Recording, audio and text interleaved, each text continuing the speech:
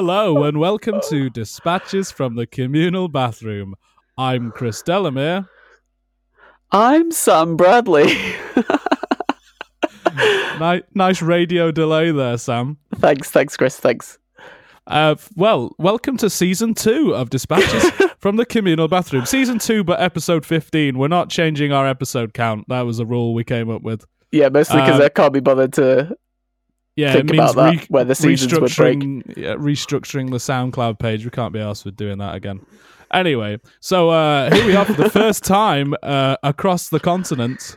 Me in Chapeltown, South Yorkshire, and Sam in French France. I am at... where even am I? I always forget where we are. I'm just up the mountain from a village called Chinaillon, which is in the ski resort of Le Grand Bonnard, which is in Haute-Savoie, in southern Alpine France. That's a lot of things. That's a lot of places. It's much like your mailing address now, which is the longest, most insane postal address I've ever seen in my life. Yeah, but it's because it's just naming ever so slightly smaller villages that are ever so slightly closer.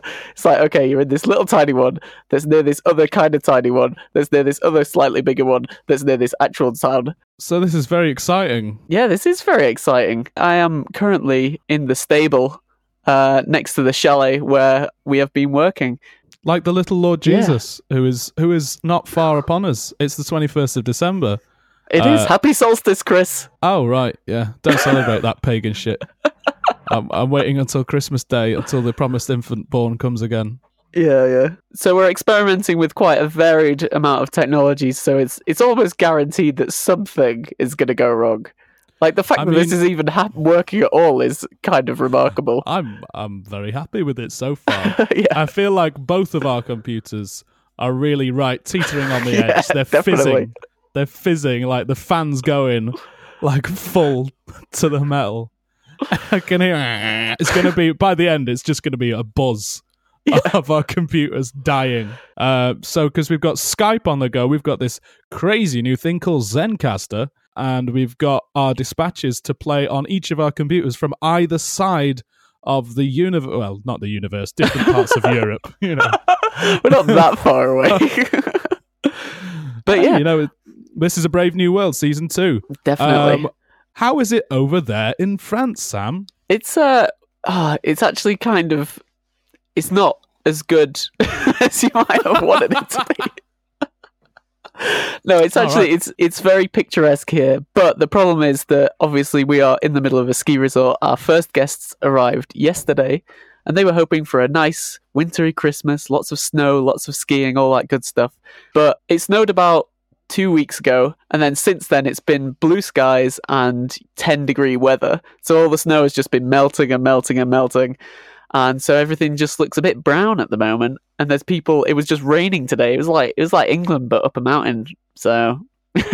So the whole point that people go there for their Christmas holidays, for the guaranteed white Christmas, exactly, might not be happening. So you're going to have some very unhappy chalet guests on your hands and on your feet. Did you have a story? I'm sure you said you had a story about your life over there. What has actually happened is that Chris and I were meant to record 2 days ago, but I had to text him because we were out, and I said, I don't know how likely it is that we'll be able to record later because we're on the wrong side of skidoo trouble. For the record, I've no idea what you're talking about when you say skidoo. A snowmobile. You know, one of those things you ride around on the snow? No. Just no. Google it? I don't know. A lot of the story is not going to make sense if you don't know what I'm talking about. All right, so Googling skidoo.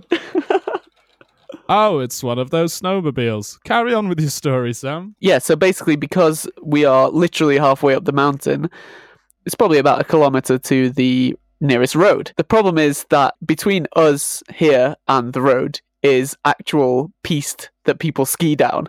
And the only way to get from the road to here is using the skidoo. Right. Does any of this make sense to you? No, I'm following so far, I think. Go on. Okay, so we need to get fruit and veg every week delivered for our guests.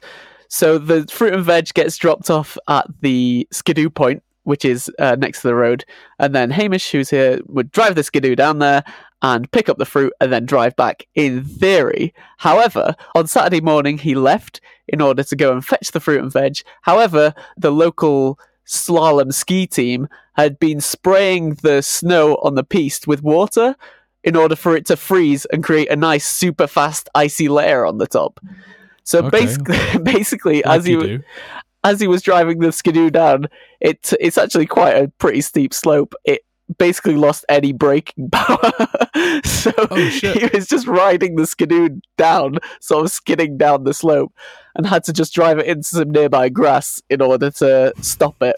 Then he carried all the fruit and veg next to the skidoo and just left it all day. And then we went out. Well, he abandoned the skidoo down there. Yeah. And then we went down to meet him at the car because we were going shopping for some other stuff. But anyway, so then we came back later and it was dark and we'd been shopping all day and we had a car full of all kinds of crazy crap like glass and champagne and all this stuff. So we had to put all them, we have to put all these things in a skidoo and drive it up an icy piste at this point. And it turned into basically a fiasco of three of us running around on the piste, slipping all over on the ice, fruit going everywhere, dropping fruit down the slopes.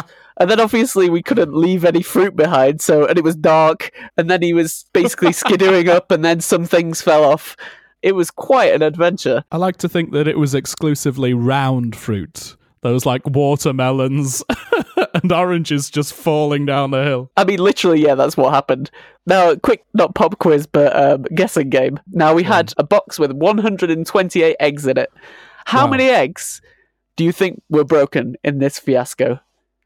124.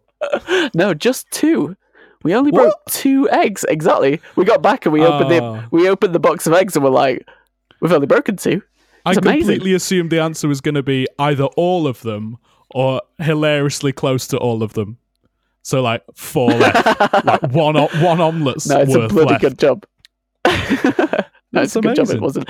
I think I've always thought the idea that you've got to be dead sensitive with your eggs, when you're packing your bags and stuff at the supermarket, I've always thought that's been very much overstated. We've created a culture of fear about eggs. Yeah, you've got to check that. I'm sure, in when you're on the frozen piste, it is a pretty big concern. Don't smash your eggs on the piste. Yeah, especially because otherwise we have to drive the skidoo down again, drive the car, get more eggs, drive it all the way back. Is this a silent film like Keystone Cops or something?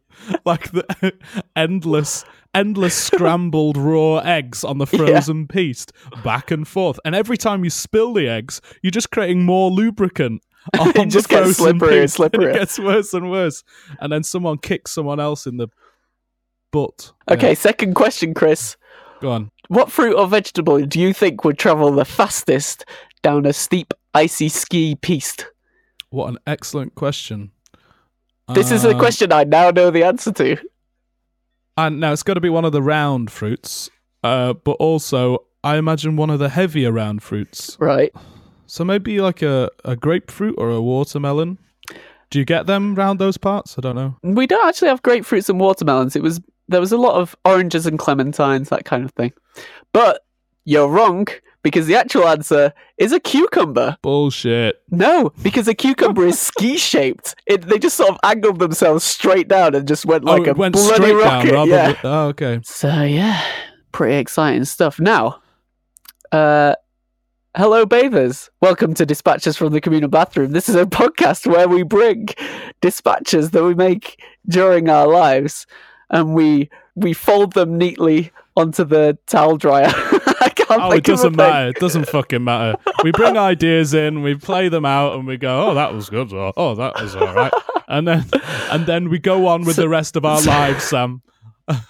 Like everybody else. It doesn't matter. Let's not try and think of a funny way of introducing it every time. It's not worth the hassle.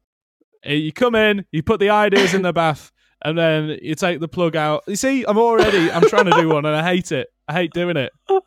It's a brave new world now, season 2. Mainstream, snappy episodes. We did have a meeting, production meeting about this. We're making significant losses making this podcast. So we're trying to make it a bit more mainstream, get a bit more of a general audience in. I don't know if you're selling out a little bit, Chris. You selling out this week? I'm selling out a little bit. Well, we'll wait and see. We'll find wait out. and see. I will say, we're saying we're going to go short, snappy, mainstream. We have spoken for 20 minutes about a scrambled egg frozen pieced and the skidoo of doom. So, Yep. Let's see how well this goes. All right, well, John the Duck is not in my hands. Carrying on from last week, he's gone. Have you heard anything from I've heard nothing. No, me neither. Not a peep. Tell you what, not missing him. Oh, really? Not yet. I'm sure Christmas Day I'll get a little pang. Yeah. When all the when he should be with family, shouldn't you? But not after what he said, actually. Yeah, he did. So he did say some pretty serious things. So anyway, come on. Let's move on with the show because we need to get going on this. Snappy, mainstream. So my first dispatch is very much taken from around my surroundings here. What I did was, I noticed quite soon on when I arrived here, is that it basically sounds amazing here because there's just nothing. There's nothing around. So everything's just like super crisp. And when it was colder and like there was more snow, it just sort of absorbs the sound and everything sounds great. There's also a lot of bells around the chalet and stuff. So I went round with my dictaphone and recorded some sounds around the chalet and collected them together and have attempted to use them to make some kind of strange song. Yeah, that's basically all it is. It's kind of an experiment in using all the sounds that are around the chalet. So hopefully this gives you a good sort of audio version of what it's like around here. And this is La Ferme Beat.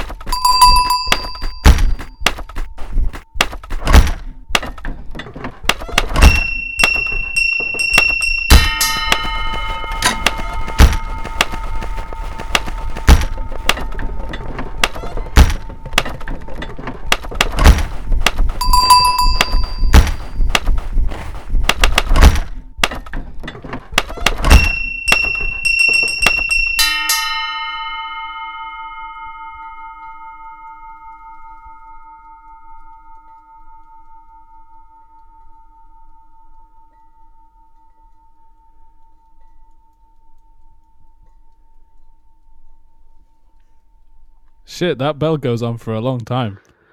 I know so that was a La Ferme Beat. Yeah. The bell is just a bell out the front of the chalet, and I was like, "Oh, what's this bell?" And I rang it. I was like, "Whoa, that sounds amazing!" You do get a sense of the mountains in a way. Like it feels like it'd be a really satisfying place to slam the door into the cold dead air. All the doors sound amazing. All the doors sound great. Your footsteps sound great. Like there's all sorts of things that make clunking and clunking noises. That's never in the brochure, though, is it? For the chalet, imagine the family arguments you can have at this ski chalet. Yeah, because it's just wood on wood. It's heavy wood on heavy wood, and you just slam. It's great. You'd just be starting arguments on purpose just for the slam. Just so you can slam your way out. Just so you can do the slam. Is the bells is that a traditional thing that they have over there, and it was a way of communicating from a more folkier time? I'm not sure. In the chalet, there's a cowbell. There's a bell that we have for ringing next to dinner. But the one on the front has a lot of like Jesus stuff on it. So I'm thinking it might be kind of a Jesus thing, but I'm not really sure. I just imagine it's like a ridiculous doorbell. Yeah. I thought it was like calling you in for dinner. If you're on the piste, you go, come on. Yeah, actually, if you're out with the cows, and, Yeah, that must be it. Yeah. I also really like the sound of the snow. I've always really liked the sound of snow. When snow on snow and snow on snow on snow. So when you get the soft snow and then it gets compacted, then you get ice on top. Yeah. And it sort of sounds like you're standing on like dying toads and breaking Kit Kats underfoot. Do you know what I mean? Like, yeah. Like it's compact, like you can hear a sound going on underneath the actual layer that you're on. Yeah. Like dying underneath. Sally and I went snowshoeing as well one of the first days we were here, and that sounded amazing. I didn't have my recorder, which was actually, I think that's what gave me the idea to do this whole thing, so I didn't actually record it, but it sounded so good, and especially when you were walking like at the same time, it was like it's just great. Sounds great. Best part of snowshoeing. I really like that. It got into a groove towards the end, and it leads very neatly into my next dispatch. So mine was actually originally informed by Mr. Producer Paul Sobek's dispatch from our season finale last week, basically. Yeah. And it was a drone called Jeff in India. And I wanted to make a drone based on everyday noises, which is weirdly kind of what you've done. Yeah. And so I took a couple of recordings of a couple of things, which I'll tell you about after. So I took them as the base of what I was working with, and then I embellished them on with some weird instruments and voices. And it's called, it's maybe the best part of the dispatch, is the title. The title is called Only the Dronely Dum dum dum dummy doo knows why I die. Yeah, so let's listen to that one, Sam.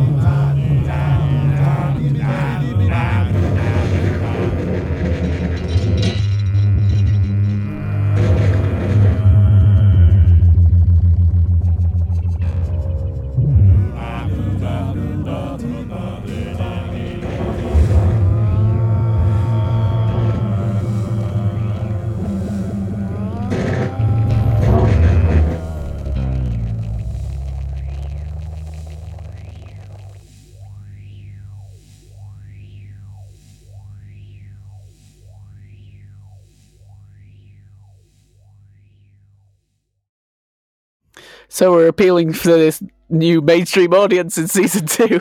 That's right, Sam. That's right. Really going for it. Well, I thought, everyone else has had this opportunity to do some really, really weird stuff. We get submitted. We seem to mostly, exclusively, our outside submissions have been weird, ambient, or trippy crap. Yeah. And I thought I'd get involved with that. Yeah, So, it's your turn. the two things that I recorded was I was on the bus up Barnsley Road, which is in Sheffield, and these buses in Sheffield are dog shit. So, when they're juddering up a hill, everything inside it shakes, all the plastic and the glass, and you get, oh. So I just recorded that. I was like, oh, that's an everyday drone. I'll take that everyday drone and make something out of it. And then I heard there's an electric lit up tiny Christmas tree in my office at work. You know, that kind of like fiber optic ends of the branches are lit up. But in order for it to do that, it has to make this most horrendous noise. The generator on this tiny little tree is insane. Like, the amount of peace and joy that brings is fuck all. Anyway, so I recorded that. And that became the basis of it, which it drops down to occasionally in that little piece. You can hear just the bus and that Christmas tree electric generator. Yeah. But then obviously I went a bit fucking nuts and did all that other stuff over the top. I feel like it had a sweet spot in the middle where everything just kind of droned together. And I was like, I got into Paul's mind frame there where you're like, oh yeah. Well, and it ended up not really being a drone. Yeah. Was the problem. I also cut two pieces together, so there was all those little that was like another idea, and I just spliced it into it. You could make it 4 times longer probably, and just like drone out, have each, because it had sections, right? So you could just probably quadruple or octuple all the sections, and you'd have a proper drone. But it's kind of interesting, isn't it? Like the vibe, the very crisp vibe of your life up there in the healthy mountains where you go skiing every day, and then the drudgery of the bus on Barnsley Road, which is my life, and that creates that. That was a nice contrast, actually. Do you know what I mean? How is that? How does that happen? That happens all the time. We accidentally make sort of the same thing. This is why we make a podcast together, Sam. Come to the bathroom. Yeah. So, Sam, our next dispatch is from an outside source. And this is a very outside source. Really? Laura Sullivan.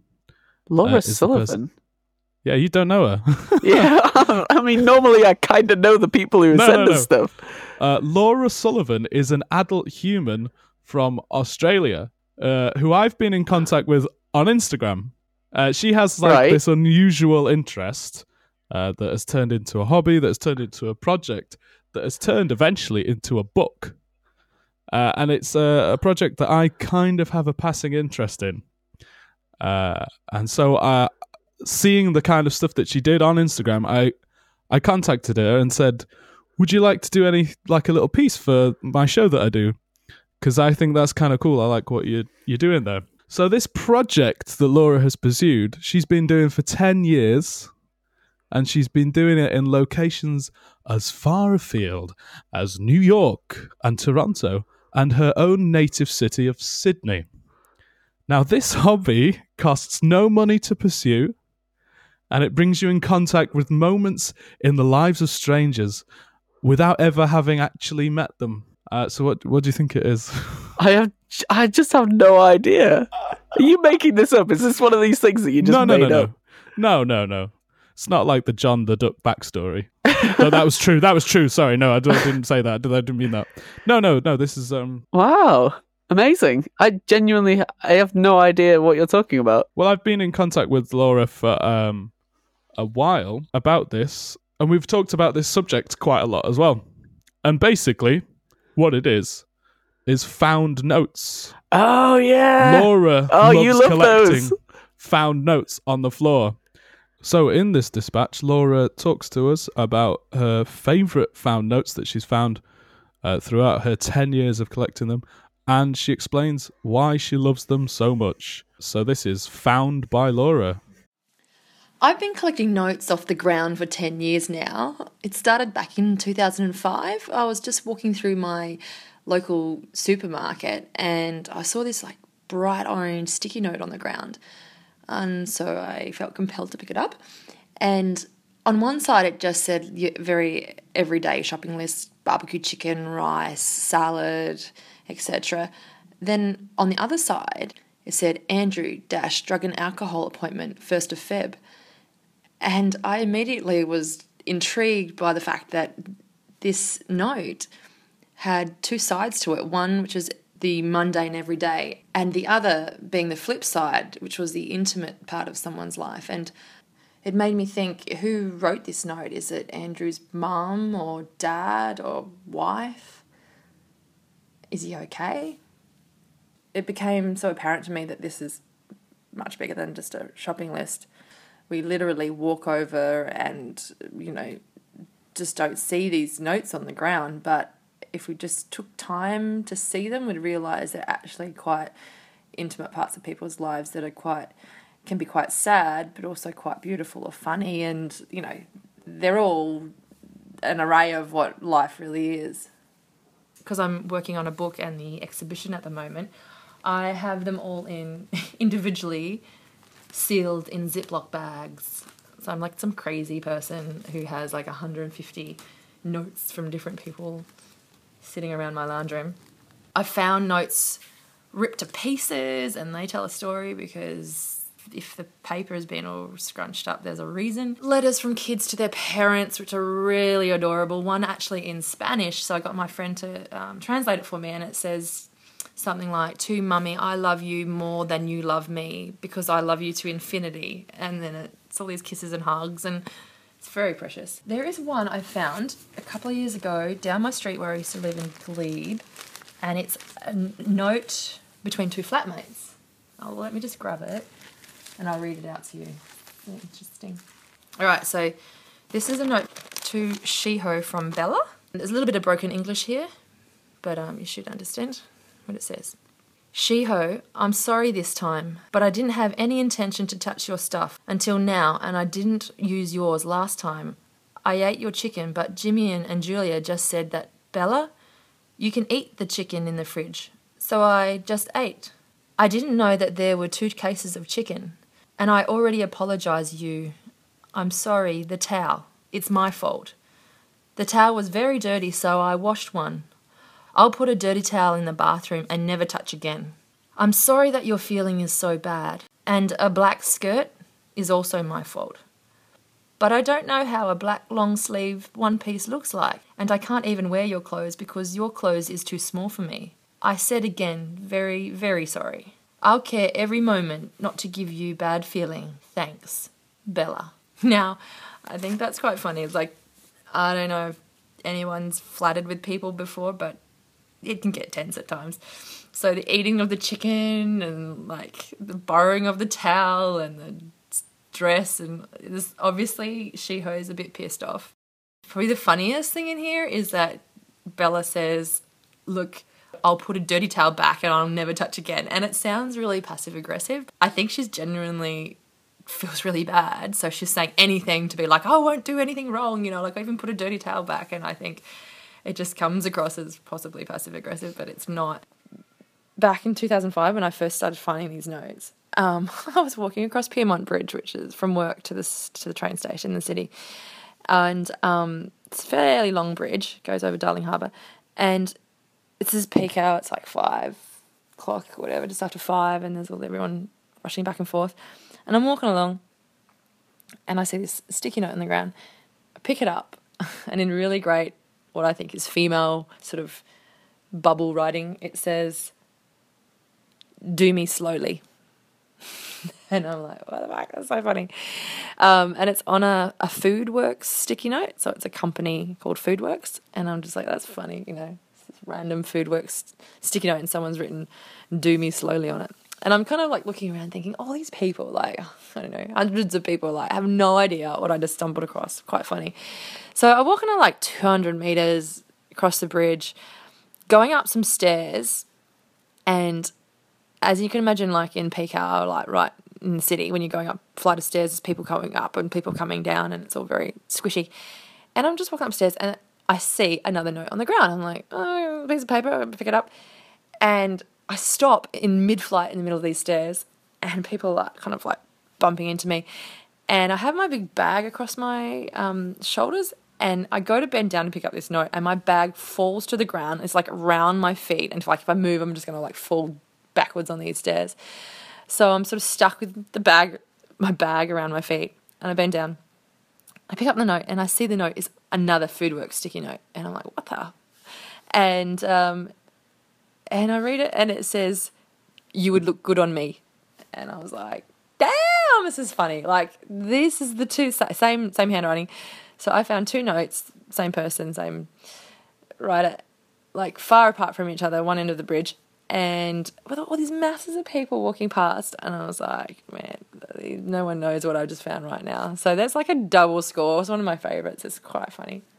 Just quickly, some other favourite ones of mine. When I was living in Canada, I was on the way to see a free documentary on Joan Baez. It's part of the Toronto International Film Festival, and she happened to be playing live after that, which was a bonus. But anyway, on the way to this little outdoor theatre, on the ground, this tiny sticky note, and it's kind of a bright, like, yellow colour, and on it, written in this really nice, neat writing, it says, "He's totally gay.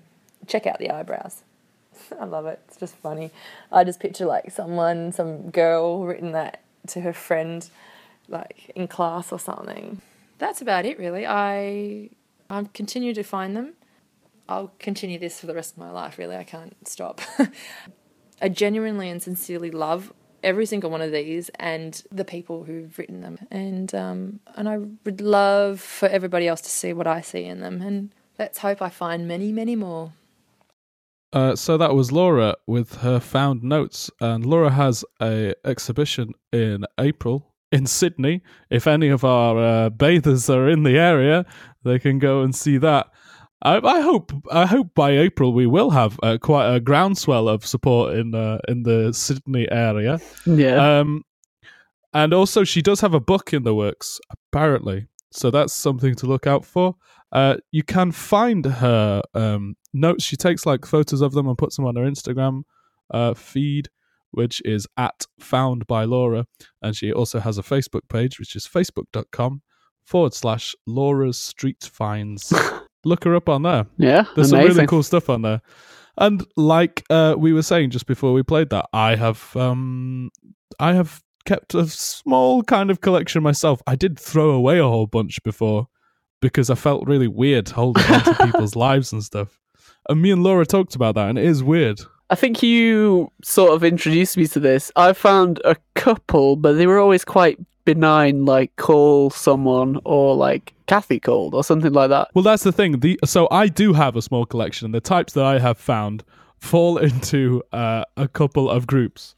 There is, and I've got them right here.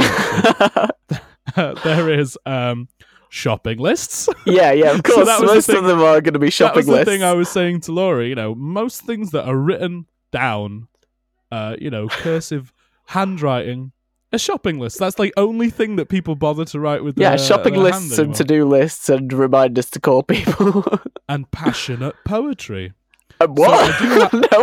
So let me take you through them. So I've got shopping lists. There's a handful of shopping lists here. I've got homework. People's forgotten homework. There's some like year 9 Spanish homework that I've got here. That's it has no insight into anything. And then I also have some homework dated the 7th of October. No year on it, so it could be any year. But I think it's this year. It's I think it's an adult learning English as a foreign language because it's in really disjointed, clumsy printed handwriting, and all the marking is in. So there's ticks, but then there's also comments in Urdu or Arabic or something. Oh wow! Like a script I cannot understand at all. Yeah, and it's all trying to get the handle of tenses. So it's what's the matter is the question. I have got A, strain in my back. B, a strained back. C, straining back. And they tick B, which was right. They have got a strained back. I have got a twisted wrist. B, sprain wrist. C, sprained wrist. I mean, a twisted or sprained could be right there. Anyway, what else do I have? There's a little note I have on an envelope that is just, oh, by the way, the key's in the ashtray for a neighbour, if they're coming in to feed the cat. And as I was saying, so it's either shopping lists or passionate poetry. Now, I found this note after having started my conversations with Laura via email, and we went through this note together. It seems like a sort of love poem about someone who was anticipating a romance for a long time. And having now had like a little glimpse of this long-awaited romance, they found it had a few difficulties, and there was more to it than they thought at first, but they were still prepared to commit everything to it. And there was a line in there that I thought was just insanely committed. That was another thing. So like it was written on a yellowing piece of notepad paper, and the handwriting was fucking awful. Like that's like another thing of these notes. Like you can't read them half the time. It's like, do you remember when you were a kid and you used to read like your mum and dad's like notes and stuff, and you go, "It's like another language." It's like the older you got, the more you could decipher it. But anyway, so we were like discussing. Me and Laura were discussing. What is this? What's this say? And there was a line I thought that it said, which was, "My womb, an extension of all I'm intending." My womb, an extension of all I'm intending. So we thought it was a female writer talking about how committed they were to this guy or girl. But then Laura was like, "Oh no, that could be just vows. My vows, an extension of all I'm intending," which makes way more sense. But I think it's weird that you just get these. You can interpret them whatever, Yeah. I always think like shopping lists and poems are like the things that you have unwritten. I always imagine like, what if you got them like mixed up? Your shopping list accidentally rhymes, so someone's like, "Wow, this is good poetry." Or if you kind of like started off doing a poem and then it kind of ran into like a list of stuff. Yeah. So it was like, your love is as fragile as a freshly picked flower in spring onions, ham, Scotch egg, and 4 cans of Skull. The sight of you makes my heart single cream. Crab sticks, beans, corn, Turkish delight, cling film, custard. Weird shopping list, this. And your voice runs through me like a sparkling white wine, Cocoa Pops, goose fat, poppadoms, and chicken nuggets. And if you ever did leave me, I would surely die at... So I found one more. This is my other type of note that I have, which isn't a handwritten note. But we're talking about how revealing things like shopping lists might be, actually, because you can see something in someone's personality from a shopping list. Yeah. This is kind of a shopping list that is a reflection of an entire nation's kind of habits. And it was an invoice from alcoholic beverage distribution company for a pub that I found in Rivlin Valley in Sheffield. I was telling you, like, let me read you some of the more poetic lines from it. This is a real insight into the soul of the nation. Post. yeah, basically. Bell's 8-year whiskey, 20 cl, 40%, 42 bottles. It's quite That's a lot. Isn't it? That's a lot. That's of a whiskey. lot of bottles. So what does that tell you about the lives being lived in this pub? Bulmer's Zesty Orange. Just one of those. That can't be right. Why would they just get one? Yeah. God, how much whiskey did they get then? I know, right? So there you go. That's just a few of the notes that I found. Obviously, I mean, Laura's been picking them up for 10 years, so she's found some corkers. Amazing. Thanks to Laura for sending us a dispatch. I hope she listens. She's very interesting. Yeah, I think she will do. Very interesting. But that's amazing. It's so like, not only are we talking from country to country here, we're getting this genuinely is from the other side of the world. Yeah. That's amazing. That's so really cool, interesting. Right? Everything about that is amazing. communalbathroom@gmail.com communalbathroom@gmail.com I know I will send an email communalbathroom@gmail.com Vegas. Let's move on to our next dispatch. It's mine next. And this was just a very quick thing that I made. I was talking to the old Brad Francisco there. Oh dear. You already know there's trouble ahead.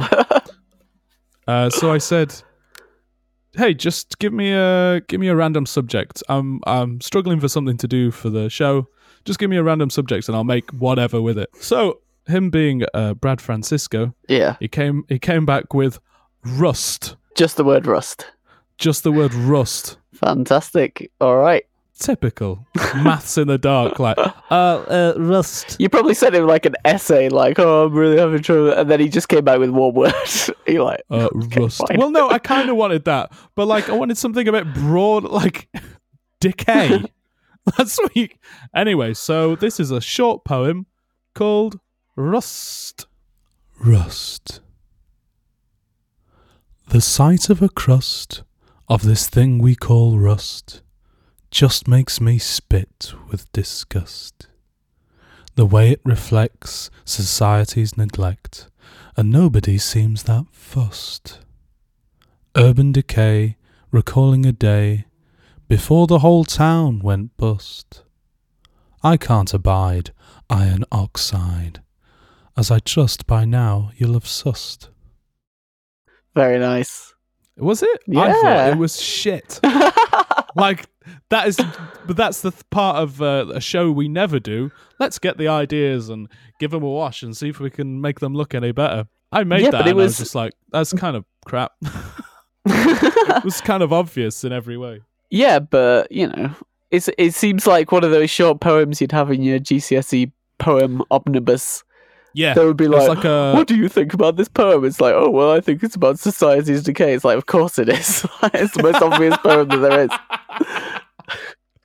Where the metaphor isn't a metaphor, it's No, just it's just telling they're just you what it's saying. about. Yeah.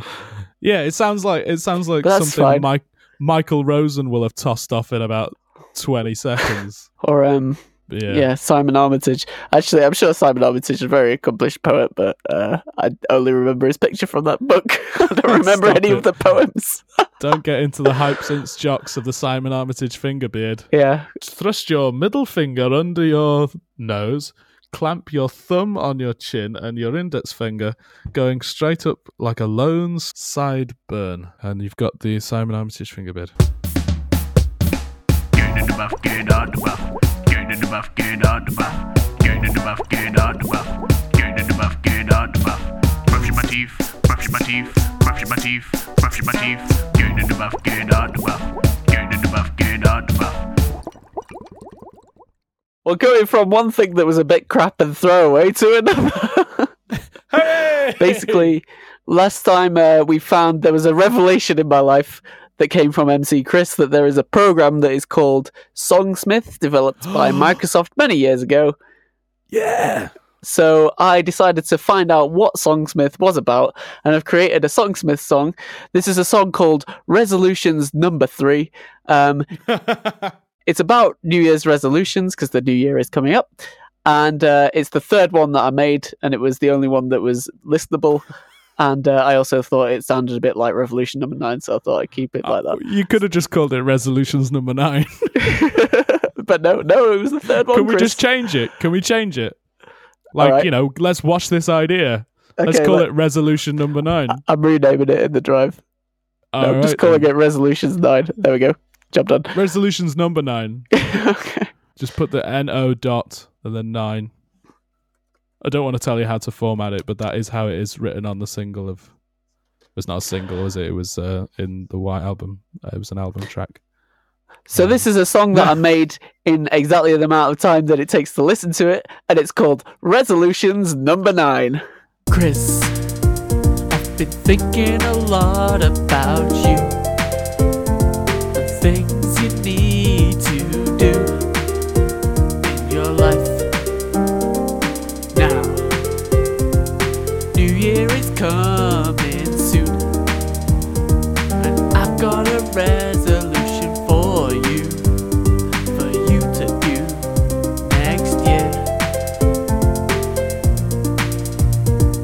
Now's the time, 2016's the year. Get over your fear. Learn to drive. Learn to drive. It's time to learn to drive. Yeah. Learn to drive. It's not that hard. Every idiot does it already. You should do it too. Daniel might be able to teach you. It's gonna be bloody great. Think of you on the open road. Yeah. Learning to drive, driving a car. Oh yeah.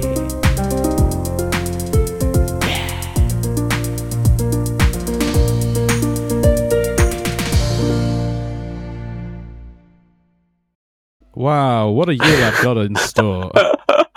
Well, you know, the only way I I can tell think... you what, you know this thing about me driving? Yeah. Is there a conspiracy going on? No. I've had you chirping from one end, Daniel in the other ear, and I feel like there's a lot of pressure going on with me having to learn to drive. I get it with Daniel because he drives me around a lot of places. Exactly. You know, we're just trying to persuade you to do a thing. No, I think I had this idea a while ago, and I sort of mentioned it to Daniel. So perhaps that's why he's also had the idea. And then I was like, the only way I'm going to pressure Chris into doing a thing is by making a song about it. So there you go. You'll be surprised how little that'll work.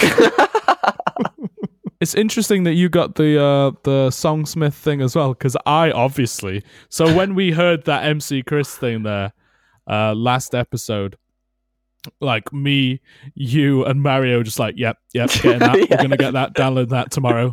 And obviously I did do that. And I made a whole album, like, sort of in the style of MC Chris. Like, I was influenced by MC Chris there, and I thought, I'll just take a subject and I'll try and make a whole album about it. I haven't submitted any of them for the show because I just didn't think it was good enough, because I felt like I was living in MC Chris's shadow. This is the funny thing when I was trying to make them, is I was like... I could hear you doing an MC Chris impression a little bit. Mine, they're always worse than his. It's like he mastered the art of Songsmith, and I'm just trying to keep up. You know what it is? I think it's dog shit equipment. I think it's £2 webcam. That really made like the vocal quality was something else. Yeah, I shouldn't have plugged in my microphone and everything. It's just a waste of time, really. Just shout into your laptop. Yeah. So the concept album that I made was called Marital Strife, and it was all trying to be like a little slice of life. Only I used up the entire 6 hours of my Songsmith trial. Oh no, Chris! By accidentally leaving it on. So I've got all these saved files, but I can't get onto them to play them out in order to record them over onto Audacity. Oh no! So they might be lost.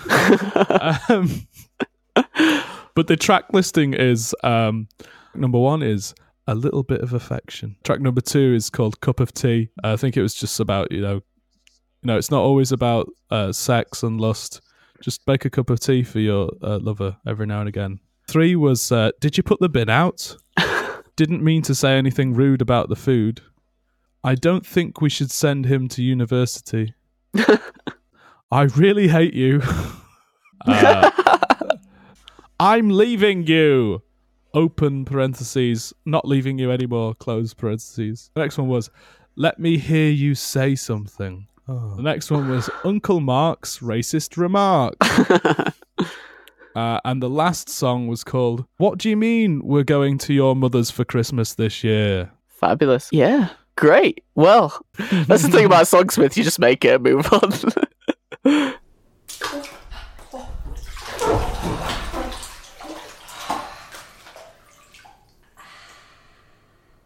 It's my turn again. Yeah, no, John.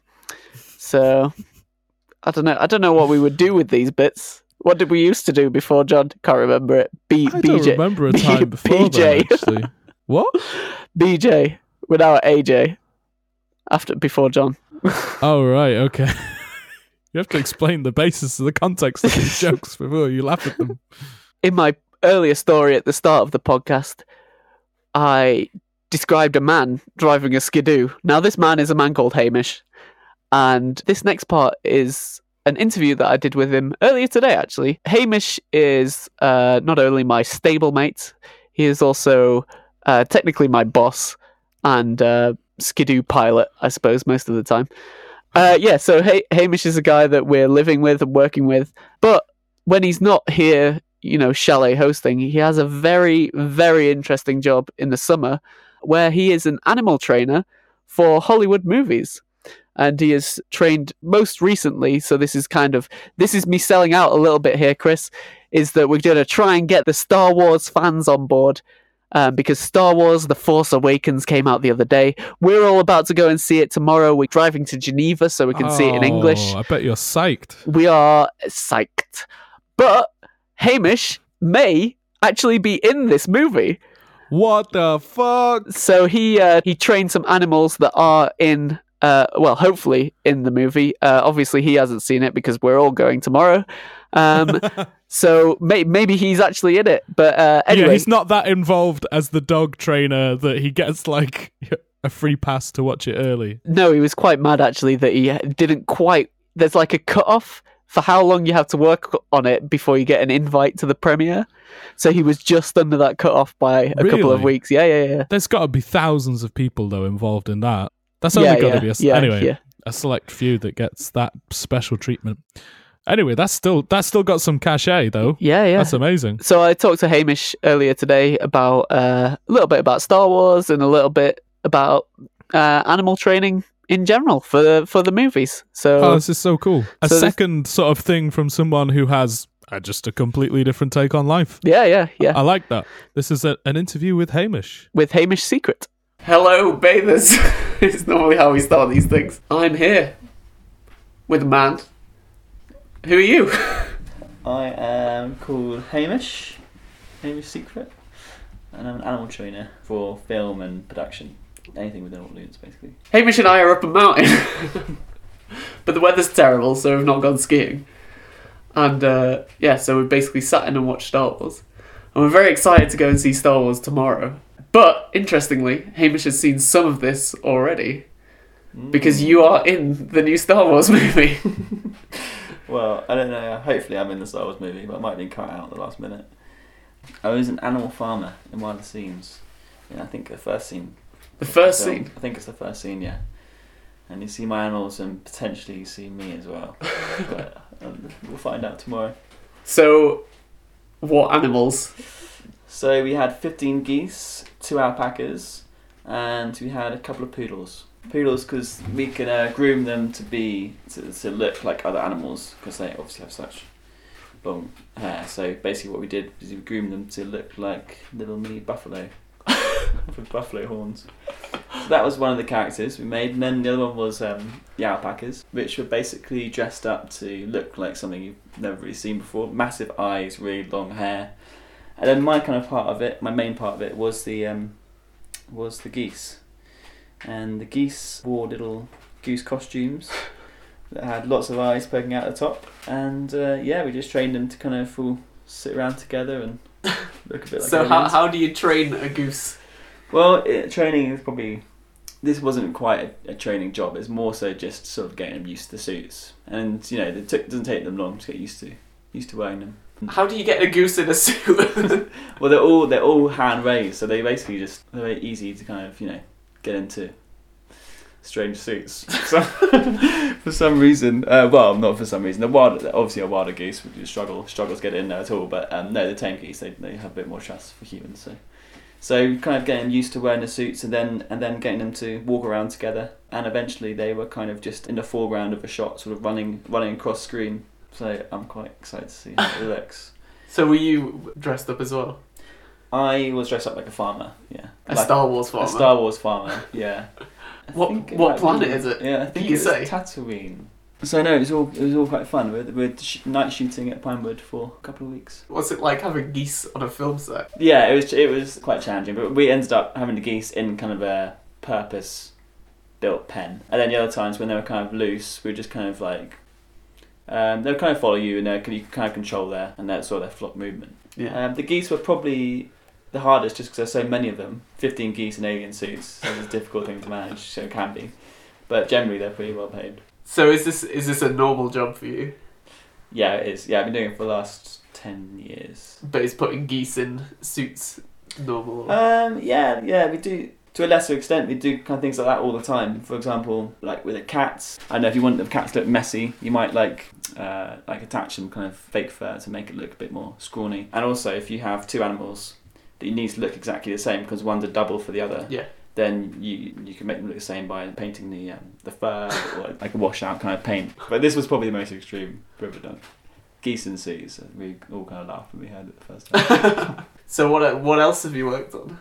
I started work on the Harry Potter films. That's from the beginning. So that was in my career. So the last 4 films. Also Game of Thrones. We've been doing that since the beginning as well. Yeah, quite a few. The Charlie and Chocolate Factory. What animals are in that? Squirrels. Oh yeah. The squirrels. They chew on the nuts and then throw them behind. Do you trade a squirrel? Yeah. Those squirrels are really, really well trained. I didn't have much to do with it, but yeah, we had to have a squirrel specialist who was working with the squirrels. That was an amazing behaviour to get that sequence. But yeah, birds is kind of my area. Yeah, owls and Harry Potter. We had a load of owls and Harry Potter. Owls easy to train. In No, Harry Potter, they're not. actually, they're in like little cages and stuff. Yeah, that takes a lot of training. Basically, just training. It's called manning. It's a process where you try and get an animal used to something, and it's just through like a lot of rewards. So in the beginning, well, it's not that they're scared of the cage, but it's just a strange thing for them to be in. Yeah. In the beginning, but then after a while, birds of prey basically just sit around anyway in trees and stuff. So it's not actually that unnatural for them. It looks like it is, but actually just to sit on a perch in a cage, apart from the cage, is a pretty natural thing for them to do. So just kind of getting used to sitting in there and giving them lots of food whilst they do it. But yeah, that's just kind of a time-consuming training process. Well, all the owl stuff was, because they are not intelligent animals. Yeah, they're very, very instinctual. So they do everything based on instinct. Yeah. They train them to carry letters. That was all real. Oh, That can take up to sort of 3 or 4 months, per owl. Whereas something like a raven or some birds of prey or a dog, you can train that in a day. It takes an incredibly long time, and lots of people thought it's impossible to do, based on the limited intellect of an owl. But the one good thing about owls is that they don't forget. So once you do teach them, it takes a long time for them to learn, but they don't forget that behaviour as quickly as something more intelligent that has kind of a quicker mind, maybe. So is there still like this flock of owls that know how to carry letters? Yeah. Just in case. Yeah, just in case. Is it like a film company that just has like a zoo of trained animals? Kind of. The way a film set works is basically lots of different companies all acting on their own behalf but doing a certain job. So, you'll obviously have your lighting company, you'll have your visual effects, special effects, animal trainers, stunts. Almost all the time, every single film's different combination of companies is different, so in a way every single film is unique in that sense. And we are just one of those departments, if you like. So that's kind of what we are. And then we have a collection of our own animals that we've trained. So lots of animals have been in lots and lots of different types of films. Was Star Wars a weird shoot? Because obviously it's been shrouded in secrecy. I mean, I've actively avoided finding out anything about it, but yeah, it seems like it's all been quite secret. Until the other day when the film came out, I wouldn't have been legally allowed to even talk about it, because it's that heavily protected. But the other franchise, which is exactly the same almost as Harry Potter, so actually that's kind of what I got used to, that kind of that level of control and level of kind of secrecy. But yeah, there was quite a few funny things that happened. Well, one day someone came over with a drone filming the set from up high. I'm not exactly sure what the details, might be an urban legend, but the next time it came over, someone managed to get it down. I don't know how. There's rumours of a security guard with a shotgun, but I don't think that was possible. No cameras allowed on set, so you have to when you take your phone on, you have to have a sticker which goes over the camera of the phone, and they can see if it's been messed with when you leave, and then if it has been, then you're in trouble. What do you do with the animals after they're trained? It varies with every animal, but if it's something like, we use a lot of people, like owners' dogs. Yeah. People who have a certain type of dog which we're looking for, and we'll contact them and say, can we borrow your dog for a day of filming? And so that dog obviously just goes back to its owner. Some of the animals we could sort of borrow from zoos or even farms, So a lot of the animals we don't own ourselves. We don't want to own a load of animals that are all sitting around waiting to be trained. But we have a certain sort of core group of animals that get used a lot, which we can look after. If you have like 20 squirrels, what do you do with them? Yeah, so a lot of the squirrels were borrowed, they weren't ours. And then some of the squirrels we still have, which we still use. In fact, the same squirrel was used in The Inbetweeners. Seen that scene where it's like so like they're probably little tiny scenes. Yeah, they're going along in a car and there's a squirrel on the side of the road and it's there eating a nut, and then they go and they drive over it. But yeah, that was one of the Charlie and Chocolate Factory squirrels. If you had like aliens, if you had actual alien animals, do you reckon you could train them? Interesting question. Yeah, I think I could. Yeah, I suppose that's all life has a motivator. All life has to be motivated. If life is to exist at all, it has to be motivated to do something. Otherwise, it wouldn't exist. So that's all training is, really finding the motivation of an animal. Most animals just food. They just want food, and it's giving that thing as a reward. And if they want that thing, you would assume that they'd evolve relatively similar to life on Earth. If you're saying you can train any animal, does it apply to humans? Yeah, it does. Yeah, No, but exactly the same philosophy. Do you apply it to humans? Do I apply to humans? Well, I think we all do. We all do to an extent. We're unconsciously aware of the fact we're doing it, but we, to I don't know, to say, oh, you can't pick me up from somewhere. I'll buy you an ice cream. I mean, that is training. Yeah, I suppose so. Exactly. Can you work for me? And I give you money. That's training. Positive reinforcement. We all do it, and we're all quite aware of it. Yeah. Again, the only reason we do things is for motivation. So it's people definitely motivate each other to do things. I suppose, come to think of it, so we're obviously serving dinner every evening for some guests. Yeah. You need the guests to come to the table. You put some food down, and the people come to it. Yeah. You train the behaviour of people sitting at the table by giving them food. I mean, is this where you got this idea? We have dinner, and then we need to get everybody off the table so we can clear it. Precisely. And put them into and so when we bring them coffee, we put it on a different table. Which gets them off the main table. Right, yeah. They go- And after a while, you just say coffee, and they all just leave. And they sit next to that table waiting. So, yeah, that's training. Okay. It's best not to mention that to the guests. It's nice to have some trained guests. That's yeah, amazing. we're working on the current group, but they'll get it. What a star to hitch our wagon to there. We have someone on our show who was in fucking Star Wars. This is going to take us to the next level here. Yeah. I mean, maybe. Unbelievable. I'll confirm and it. what a job as well. What a job. I know, it's Training amazing. Squirrels. Yeah. But this is the whole thing, like, because Hamish is an old friend of Sally's, which is how we got this job. Oh, right. And Sally would always say, she was always like, yeah, my friend worked on Harry Potter. He trained a frog once. I was like, no, you're just lying to me. You're just telling me lies. But now you talk to him and he's like, if you asked him, like, can you train a frog? He's like, yeah, of course you can. Like, you just put it over there, or you give it some food, like, you train a frog. No problems. It's funny the different rates of like saying, oh, that's really trainable. So the dog, you can train it in a day. An owl takes months and months.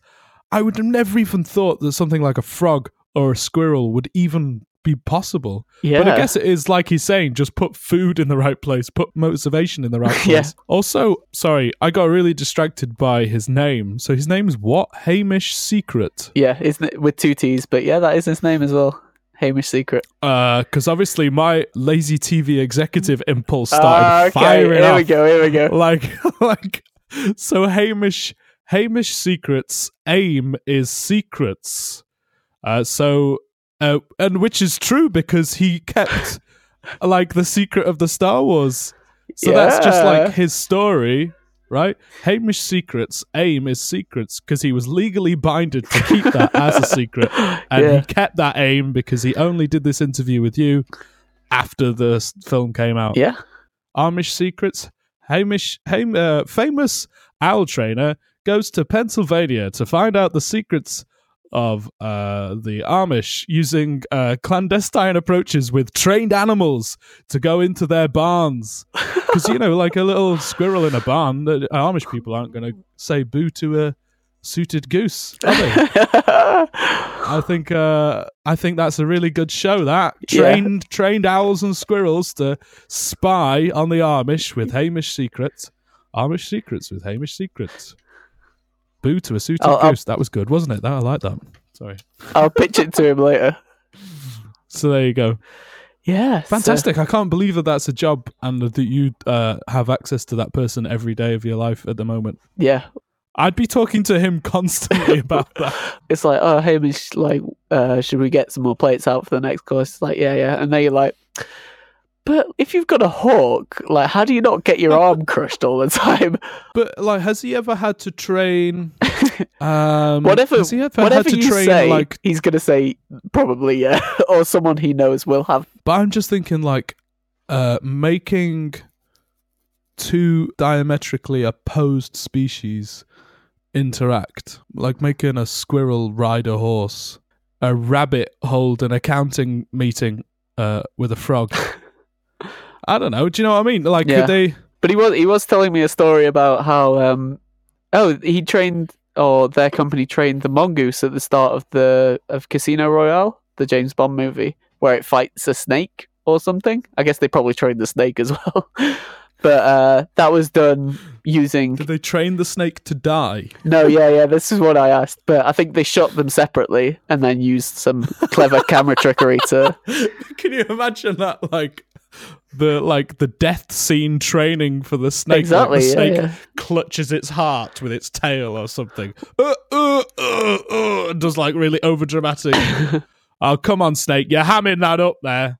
I want a real natural death.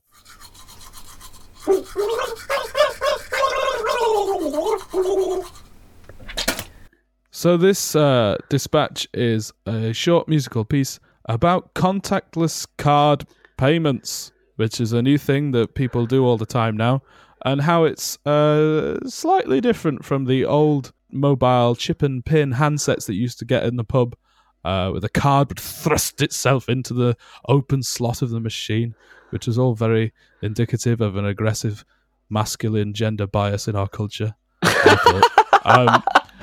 All right. And you read too much of The Guardian, Chris. yeah, definitely. The contactless transaction, though, is while reminding one of a mating ritual, is a lot more equal. Have you ever actually seen someone like it's like putting two palms together across a divide, over a bar, like one side of the bar, someone's ordering, and I just feel it's a bit more gender neutral. So this song, Samuel Bradley, is called Gender Neutral Transaction.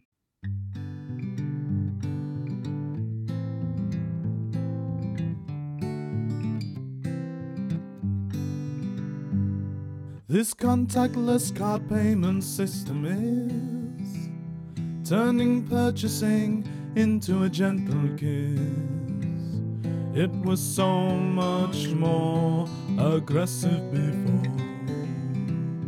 Now it's neutral and progressive, the thrusting's no more.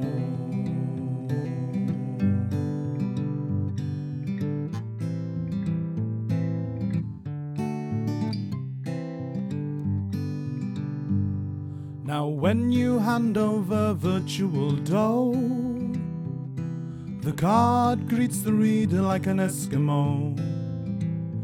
It was so much more aggressive before. Now it's neutral and progressive, the thrusting's no more.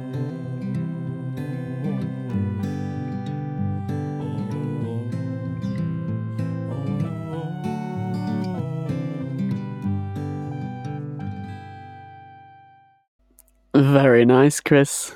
Did you hear that then? Yeah. It was nice. Yeah. You seem to be able to very quickly write these very nice songs about whatever you want. Well, yeah, just give me... Well, apparently not about Rust. Couldn't have one for Rust, but, a short shit, though certainly mainstream poem, that was, wasn't it? Kind of crap. Yeah. So, yeah, that was a short song about gender-neutral transactions. I was really proud of the line, now when you hand over virtual dough, the card greets the reader like an Eskimo. Because you know how they do the nose greeting. Okay. Fucking hell. Oh, so it's sorry. That wasn't as good as I thought it was then, maybe. No, it's just like, what, it's like cold? Well, because I'd said kiss before, hadn't I, in the first verse? And then, okay. all right, I just assumed that the listener had some kind of memory and intellect. Yeah, clearly I'm a bit slow right now. Oh, we've been recording for ages. Yeah, we have. Well, you see, just as predicted as well, say we've been recording for ages. My computer is dying. Like, increasingly, you are so muffled on this Skype screen. Yeah. Like that. And I'm kind of getting some of the words, but that's fine. We've Great. got to the end now. So We've got to the end. We've done it. Yeah. There's a huge question as to whether this is recorded. So if it has recorded, I guess you have enjoyed Dispatches from the Communal Bathroom episode 15. If it hasn't recorded, well, Chris and I have enjoyed it. Yeah, we had a lot of fun. My question to you is, Sam, Season 2 opener, mainstream, sleek, snappy, one for the kids. People will really enjoy this. A really, really good, accessible podcast, right? So let's go through what was accessible in this podcast. What have we learned? What have we learned in this podcast? Well, I think I've learned that we have some sort of transcontinental synergy, and Sheffield has a certain droning characteristic, whereas the alpine nature of Savoy has a very crisp, clean feel about it. I just don't think we're capable of doing mainstream. I think that's what I've learned. Like, it's good to get the interview with the guy from Star Wars. I think that's how I'm going to refer to him as, is the guy from Star Wars. So it could be Harrison Ford for all anybody knows, you know. Yeah, all right, yeah, okay. Oh, yeah, we had the guy from Star Wars on the other day. Oh, yeah, really? Yeah. Trained the geese, didn't he? Potentially might be in the first scene somewhere. With that man from Star Wars. Amazing. What a guest. And the lady from Australia, like, fabulous. It's been a great episode, Chris. Let's not. It's been a mad beat around one. the bush. Should we stop recording now so we don't lose it? Yeah, we should definitely. Thank you to Hamish Secret, who I interviewed. Who very kindly gave me some of his time. And thank you very much to Laura Sullivan, who submitted her dispatch all the way from Australia. Follow her on Instagram and Facebook. Thank you to the fabulous people of Microsoft for inventing the program Songsmith. And thank you to you, bathers, for listening. And thanks, Chris. Somehow this seems to have worked so far. So far, we haven't pressed stop yet, so there's no knowing what's been recorded. No. Okay, well, join us next time in the virtual bathroom. Housekeeping is probably going to come in and clean up the mess that we've done. Oh, that's good. So they'll take care of all the contacts and that kind of thing. Chris, it's been fabulous. It's been a pleasure. And, it's been a virtual pleasure. I don't need to do the voice. We are actually just communicating normally. It's been waving my hands. A virtual pleasure. It's been a virtual pleasure. All right. Thanks, bathers. Right. Bye. Don't forget to wash behind your ears. Housekeeping. Hey up. What's this place? A virtual bathroom? Never seen one of these before. How do you even bloody clean it? Oh, look at this. They've left the marks running. Hello, bathers, and welcome to Housekeeping Radio for all your podcast clean-up needs. You know what I always look forward to? A squeaky clean brand new year. But you know what you can do with your new year? Clean up your life. It's a bloody mess. But don't worry. You don't have to do it alone. Housekeeping is here to help. Now, being in toilets all day, I read a lot of magazines, but New Year ideas in magazines are no better than those scrawled on the toilet walls. So throw out those filthy rags and listen to my New Year's resolutions. First of all, you need to get out more and be more social on social media by liking the guys on Facebook at facebook.com/communal bathroom. Big thumbs up! You should also be following them on Twitter at Communal Bath. Now, you need some more beauty in your life. And one place I like to find that is on Sam and Chris's Instagrams. At SR Bradley for beautiful mountaintop sunsets. And at Span Trolley for photos of office plants that just melt my cares away. You also should be connecting more with your friends in person. Remember Dave? Or Tim? Or Jenny? When was the last time you gave them a call, eh? You need to call them up and be like, "Here, Jen, I've heard of this great new podcast, and you can listen to it too on soundcloud.com/communal-bathroom. Finally, we all need to embrace our creative spirit. Stop consuming and get out there and make something other than a bloody mess of yourself. And send it in for everyone to enjoy at communalbathroom@gmail.com. And if you really need to clean up your life, just clean your bathroom. But remember what I always say, blue for your loo, pink for your sink. See you all next year, bathers. Woo-tee!